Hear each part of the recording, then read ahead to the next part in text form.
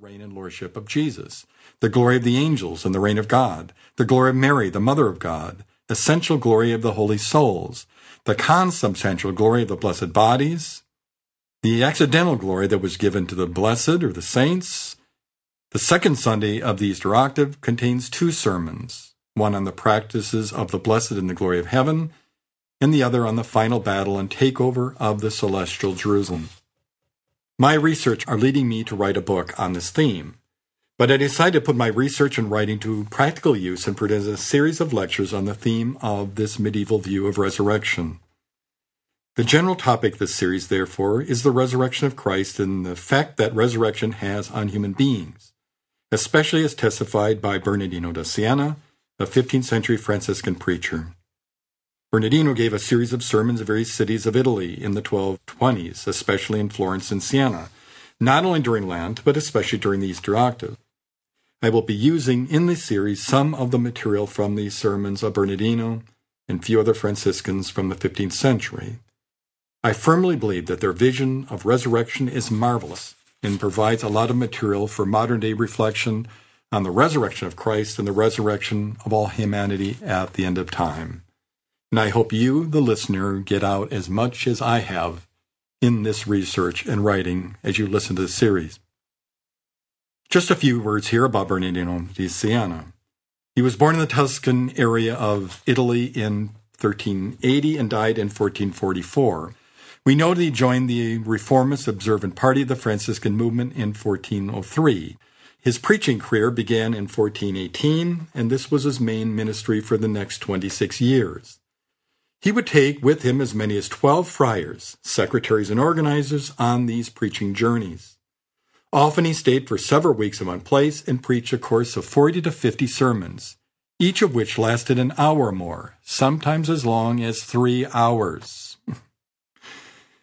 We can't even listen to a sermon for more than 10 minutes. He did for 3 hours.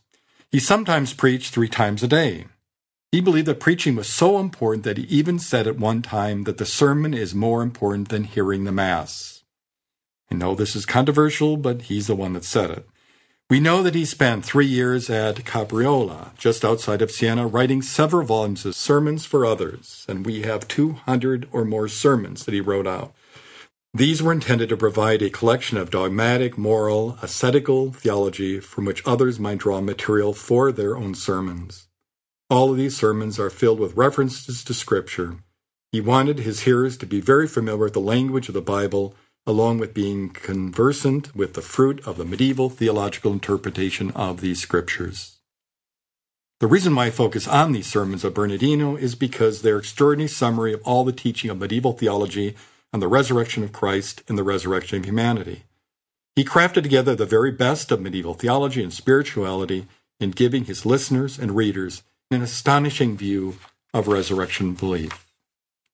In regard to this series, I would like to give you a summary of these 12 topics or lectures.